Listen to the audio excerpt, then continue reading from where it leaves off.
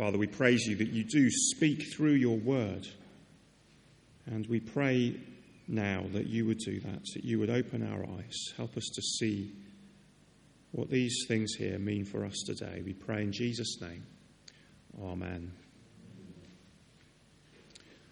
Well, one of the issues with being follically challenged, on the top of my head, is that from time to time people will offer well-meaning advice. I don't know whether any other gentlemen find this. One such piece of advice came from a barber a couple of years ago before I bought some clippers and stopped wasting money on haircuts. But this barber was a Turkish barber, and he spent most of the 10 minutes it took to cut my hair encouraging me to take up his offer of a hair transplant. "We do very good price for you," he said. "You pay £1,500. It includes flights. We fly you to Turkey. We pick you up from the airport. We take you to hospital for a hair transplant. We take you back to the airport. You come back, no more baldness." Well, what an offer. But it was an offer that I did somehow find necessary to refuse. I guess every day we are bombarded with offers of different kinds. Some amazing, many dubious.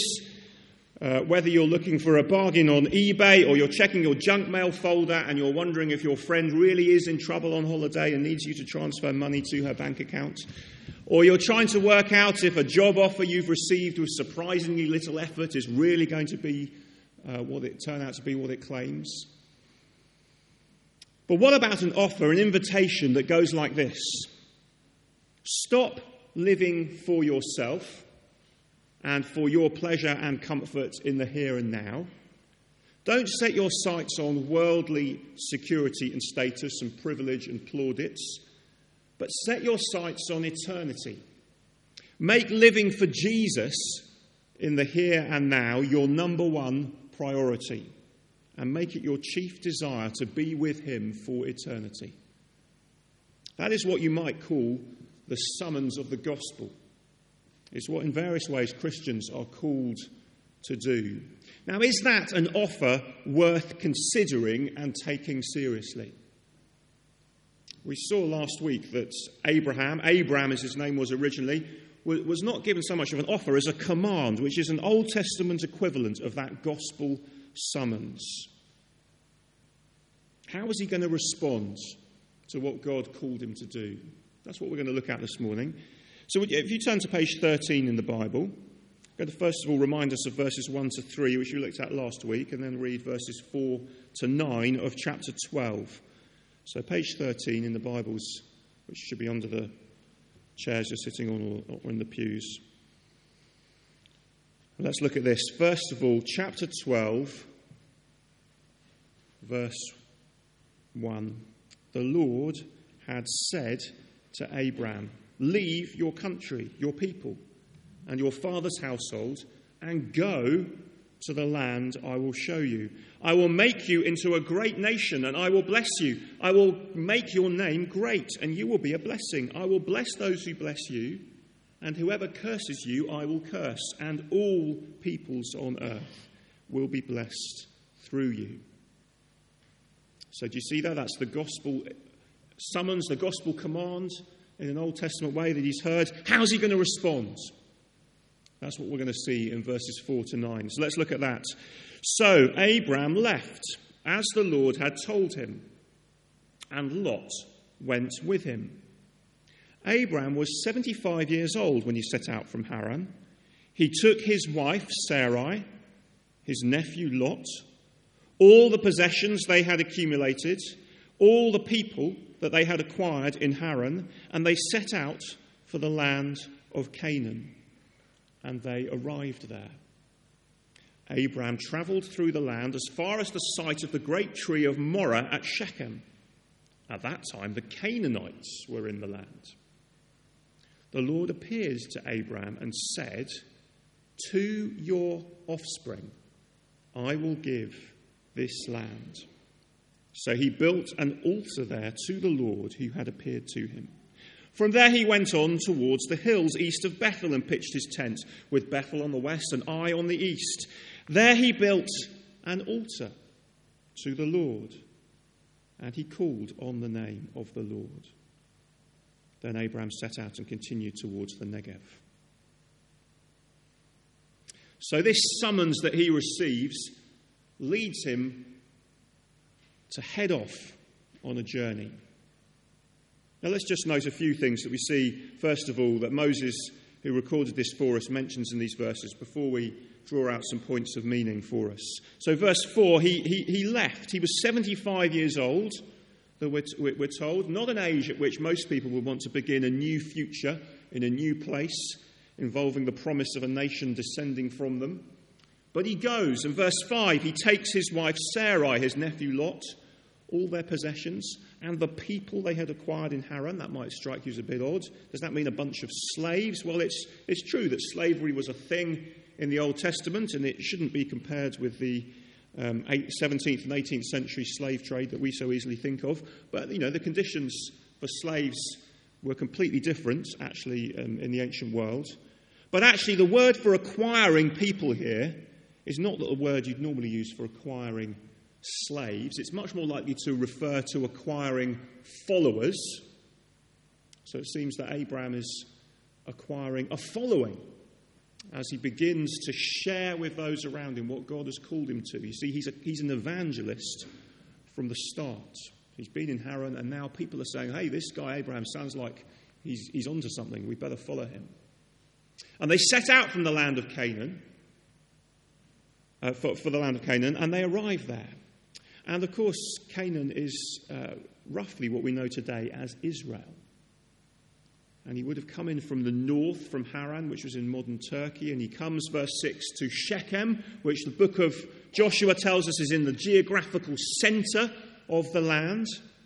And then verse 8, he heads south and he looks west to Bethel and east to Ai. And then finally, verse 9, he continues south to the Negev, at the southern border of the land. So what's he doing? What's all these place names? What's all that about? Well, he's doing a kind of walkabout tour of the land.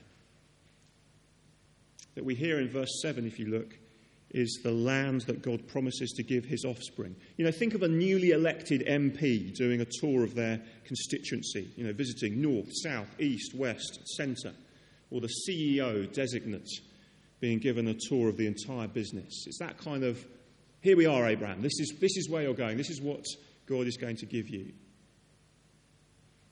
So what we've got in these verses is Abraham's response to this gospel summons, this command that he receives. And how does he respond? Well, fundamentally, his response can be summed up in one word: faith. Faith. The first readers of this, when Moses wrote it, were Israelites. They were poised to enter the promised land. Well, they needed to know, as they read this, that their faith in God's promises to them, as they were about to enter the land and receive what God was giving to them, they needed to know that their faith in God's promises was not in vain. They needed to trust him. They needed to act on that trust by entering the land. They needed to expect to find deeper reassurance as they did that. And actually, it's the same for us as we read this today. See, one of the things that the New Testament tells Christians about Abraham is he is an example of what true faith looks like. As we go through all the ups and downs of our lives today in the 21st century, we need to know what faith looks like. What does it look like to trust God through all the circumstances we go through? So let's see what we find in these verses about true faith. And you can see on the handouts as we go through this. First of all, true faith believes God's word at face value. True faith believes God's word at face value. So we had verse 1, leave your country, and so on. And then verse 4, the response, so Abraham left, as the Lord had told him.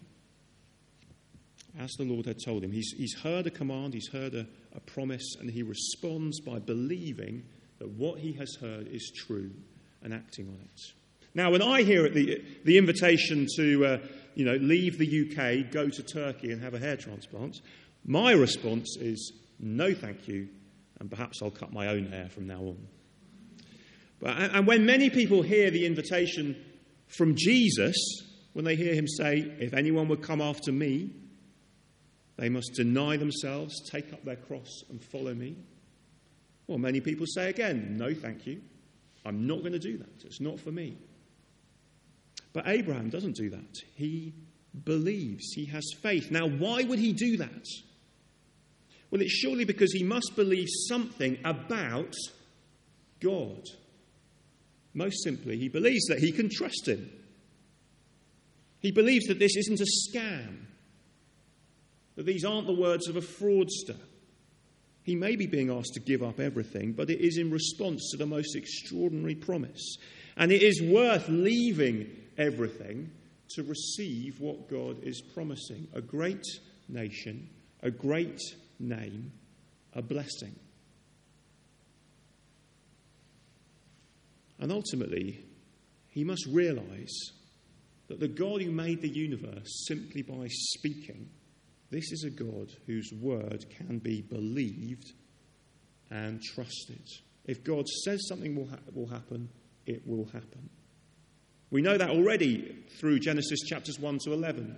He warned that the flood would come. Noah believed and acted on what he heard by building an ark, and he was rescued. He made a covenant with Noah where he promised never to flood the earth again in judgment, and to uphold and sustain the universe with his creative power. So we know already from Genesis 1 to 11 that God is a God of his word. We know he has the power to create and the power to sustain. And so it's no surprise that when Abraham hears this word from God, he believes God has the power to do what he says. He's the creator. Well, why shouldn't he be able to do this? He believes he can trust him. And we're asked to do the same today. You see, faith is not screwing your eyes tight shut and trying to believe in your heart what you know in your head isn't true.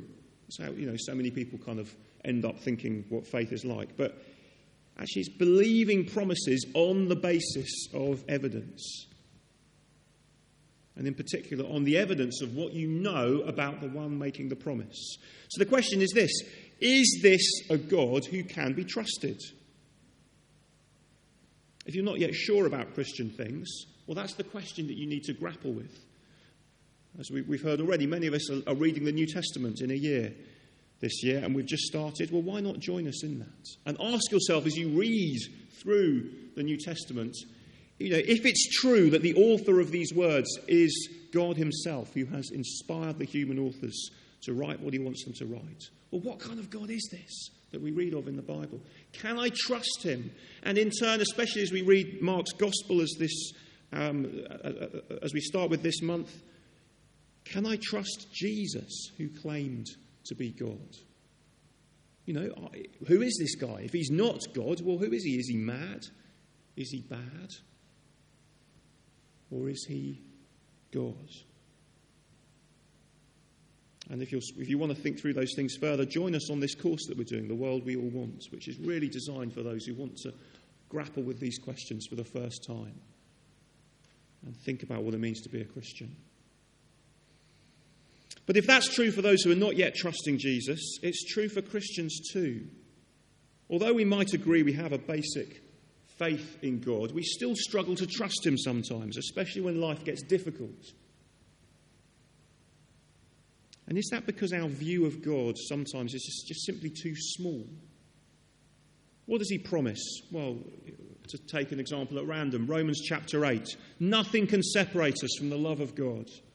God is for us, even in the midst of our suffering. Suffering is not evidence of his lack of love or even his non-existence. But in loving fatherly discipline, he uses suffering to make us more like Jesus. And yet when we're faced with tough circumstances like serious illness or job loss or issues in the family or whatever it is, we often throw our hands up in the air and declare that all is lost, rather than seeking to trust God. Which is not to say that if only we had more faith we would be healed, or if only we had more faith we'd have the perfect life we've been longing for. It's not to say that, but it's to say actually we can trust God through these tough times. Why? Because of who God is. because of what he's done. And when he says something, he means it. We can believe it at face value. That is the pattern for God's people throughout the Bible. Remember, he said, you can't use images to worship me. Don't make a statue so that you believe I'm there. Trust my word. And he even discouraged King David from building a temple. And when his son Solomon finally built it, he prayed, can God really dwell in a temple built by human hands? He's the God of the whole universe. He can't possibly be contained and yet go into that temple, go into the Holy of Holies, which only the high priest could do, and right at the heart of the temple in the Holy of Holies is a box. And open that box, and what do you find? What is there? 2 tablets inscribed with God's words, with the 10 Commandments. See, God can't be reduced to an image. He can't be reduced to a statue. He can't be confined to a place. But he can be found through his word. So if you have God's word, you have access to God himself. God's people, then, are people of his word. They believe and trust his word because it is his word. We wouldn't be bothering to look at the Bible Sunday by Sunday if it was just the word of human beings. But because we believe it comes from the God of the universe, and we can trust him. So true faith believes God's word at face value. Then, secondly, true faith acts on God's word sacrificially. Acts on God's word sacrificially. What do we see in these verses? First, verse 4, Abraham leaves. And although he takes his own family unit with him and his nephew, he leaves his father's household behind. He leaves his country. He leaves his people.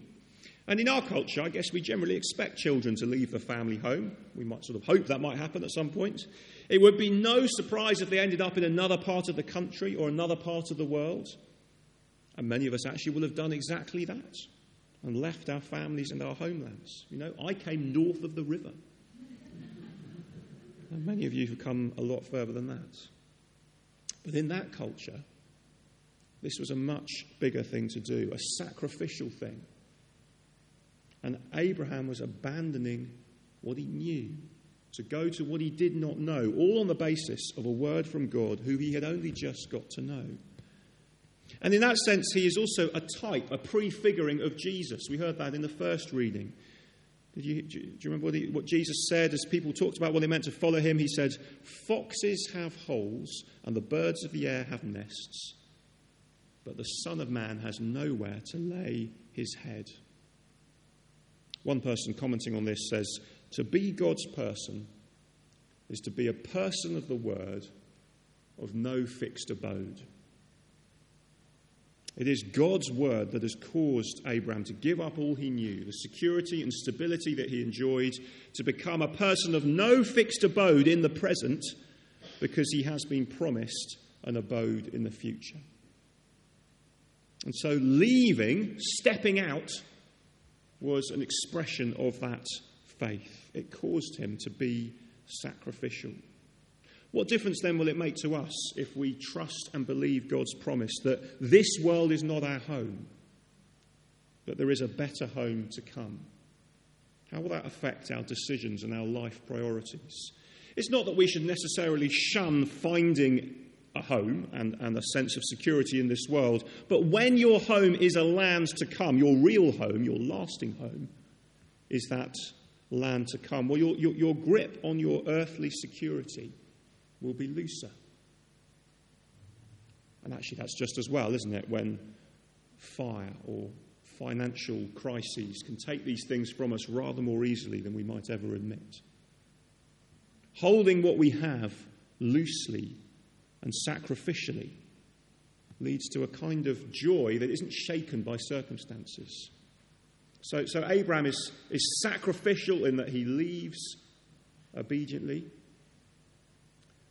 But he's also sacrificial in another sense, in that his response to what God says to him in verse 7 is sacrificial. Look at that. We're told that at that time the Canaanites were in the land, and later in the book of Numbers, as the Israelites are preparing to go into the land, they shrink back because the Canaanites are living there and other people are living there, and they say, we can't do this, we can't go, they're scared of them. So Abraham's gone to this land and he's been told, despite all these powerful people who live here right now, this land will belong to your offspring. Verse 7. So how does he respond as he hears this promise?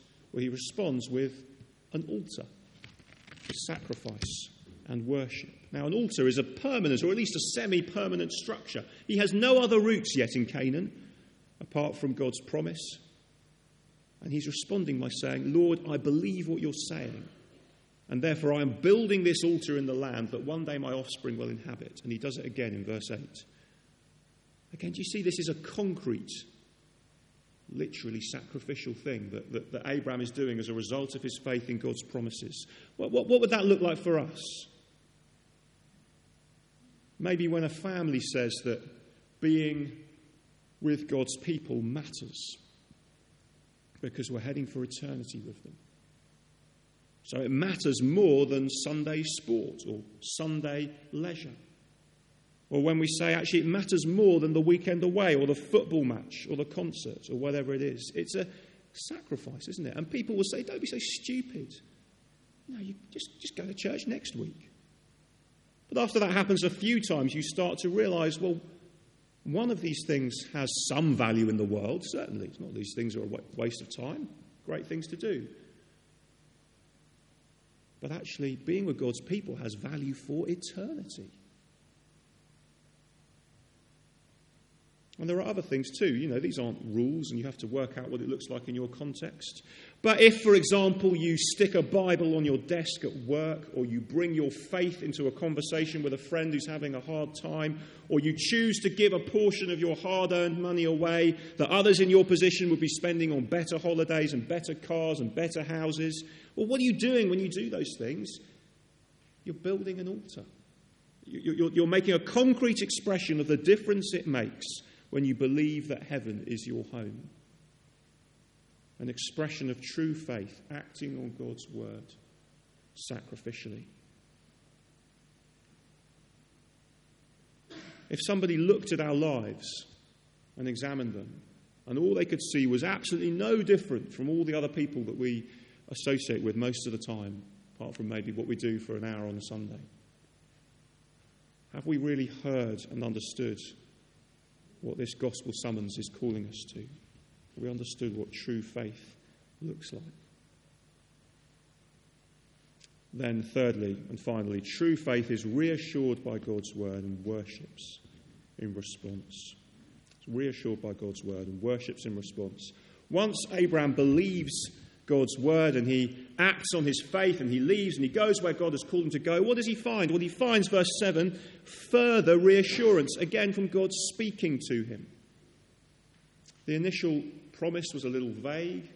You will be a great nation. Well, how's that going to happen? It's hard to see how one man and his barren wife could be a great nation without giving birth, but maybe he meant adoption. Maybe he meant the extended family. Well, no, verse 7 makes it crystal clear. You, Abraham, your offspring. And before it was, go to the land I will show you. And Abraham has gone, he's set out without knowing where he's going to end up. And now he hears this land, where you are now, you will inherit this land right here. So do you see, it took time to find that reassurance, and it came only after he'd started trusting and obeying. And so often that is how it works with God. We obey and we find more intimacy. We find deeper relationship. Deliberate disobedience and knowing half-heartedness will only spoil that intimacy. So if we feel that God is distant, if we feel that God is remote, well, one question to ask us is if there's some obvious sin or pattern of life that is keeping us distant from him. We're not aligning our life with him.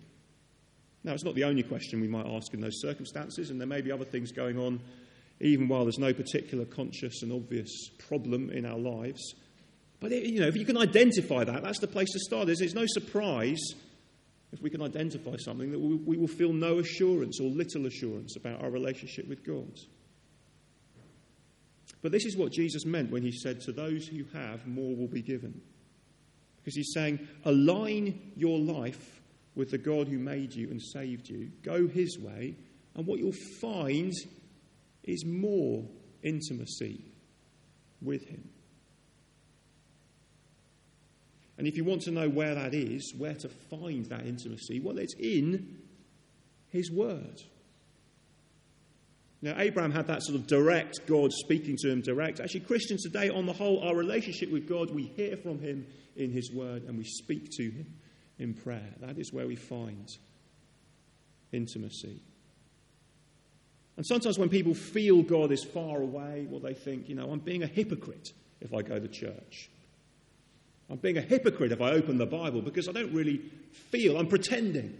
So I don't really feel this. And then they think, it's better if I stop because at least then I'm not pretending to do something that I don't feel is true on the inside.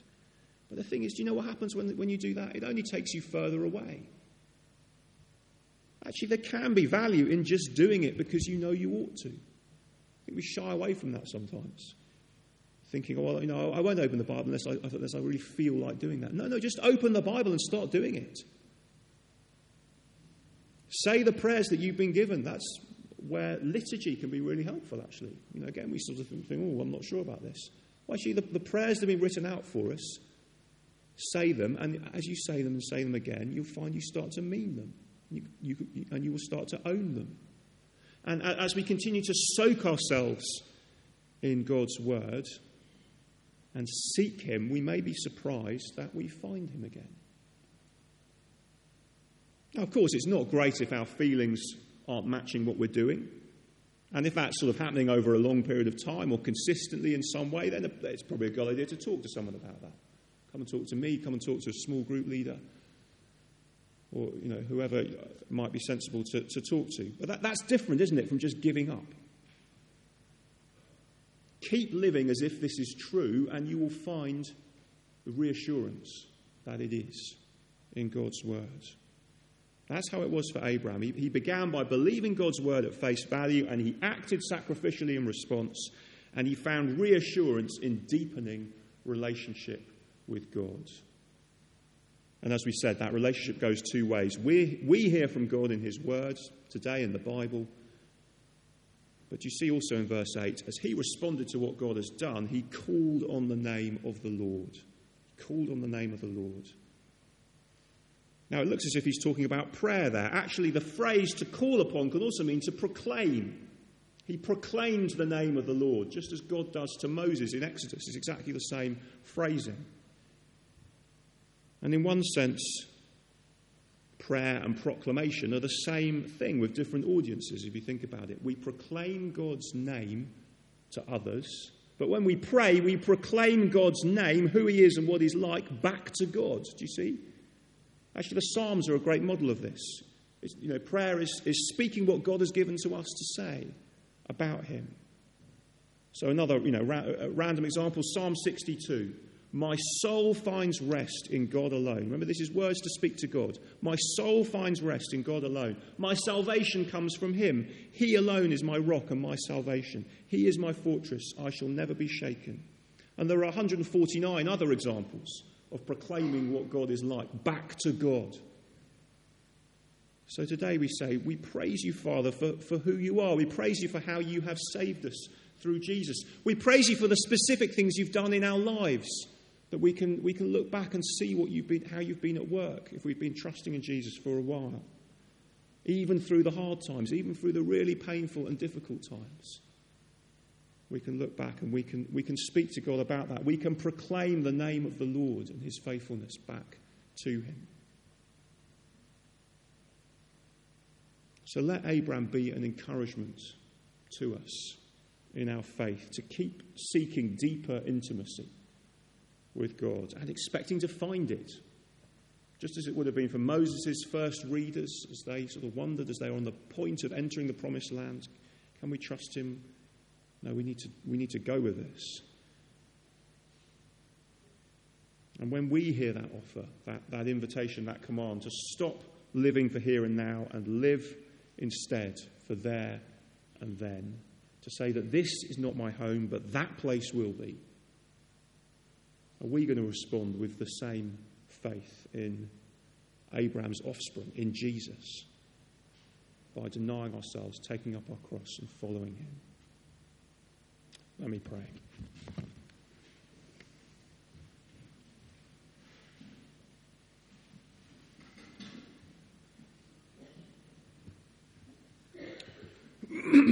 Father, even as we've been examining what true faith looks like, we praise you that the thing that makes faith into faith is not the faith itself, but its object.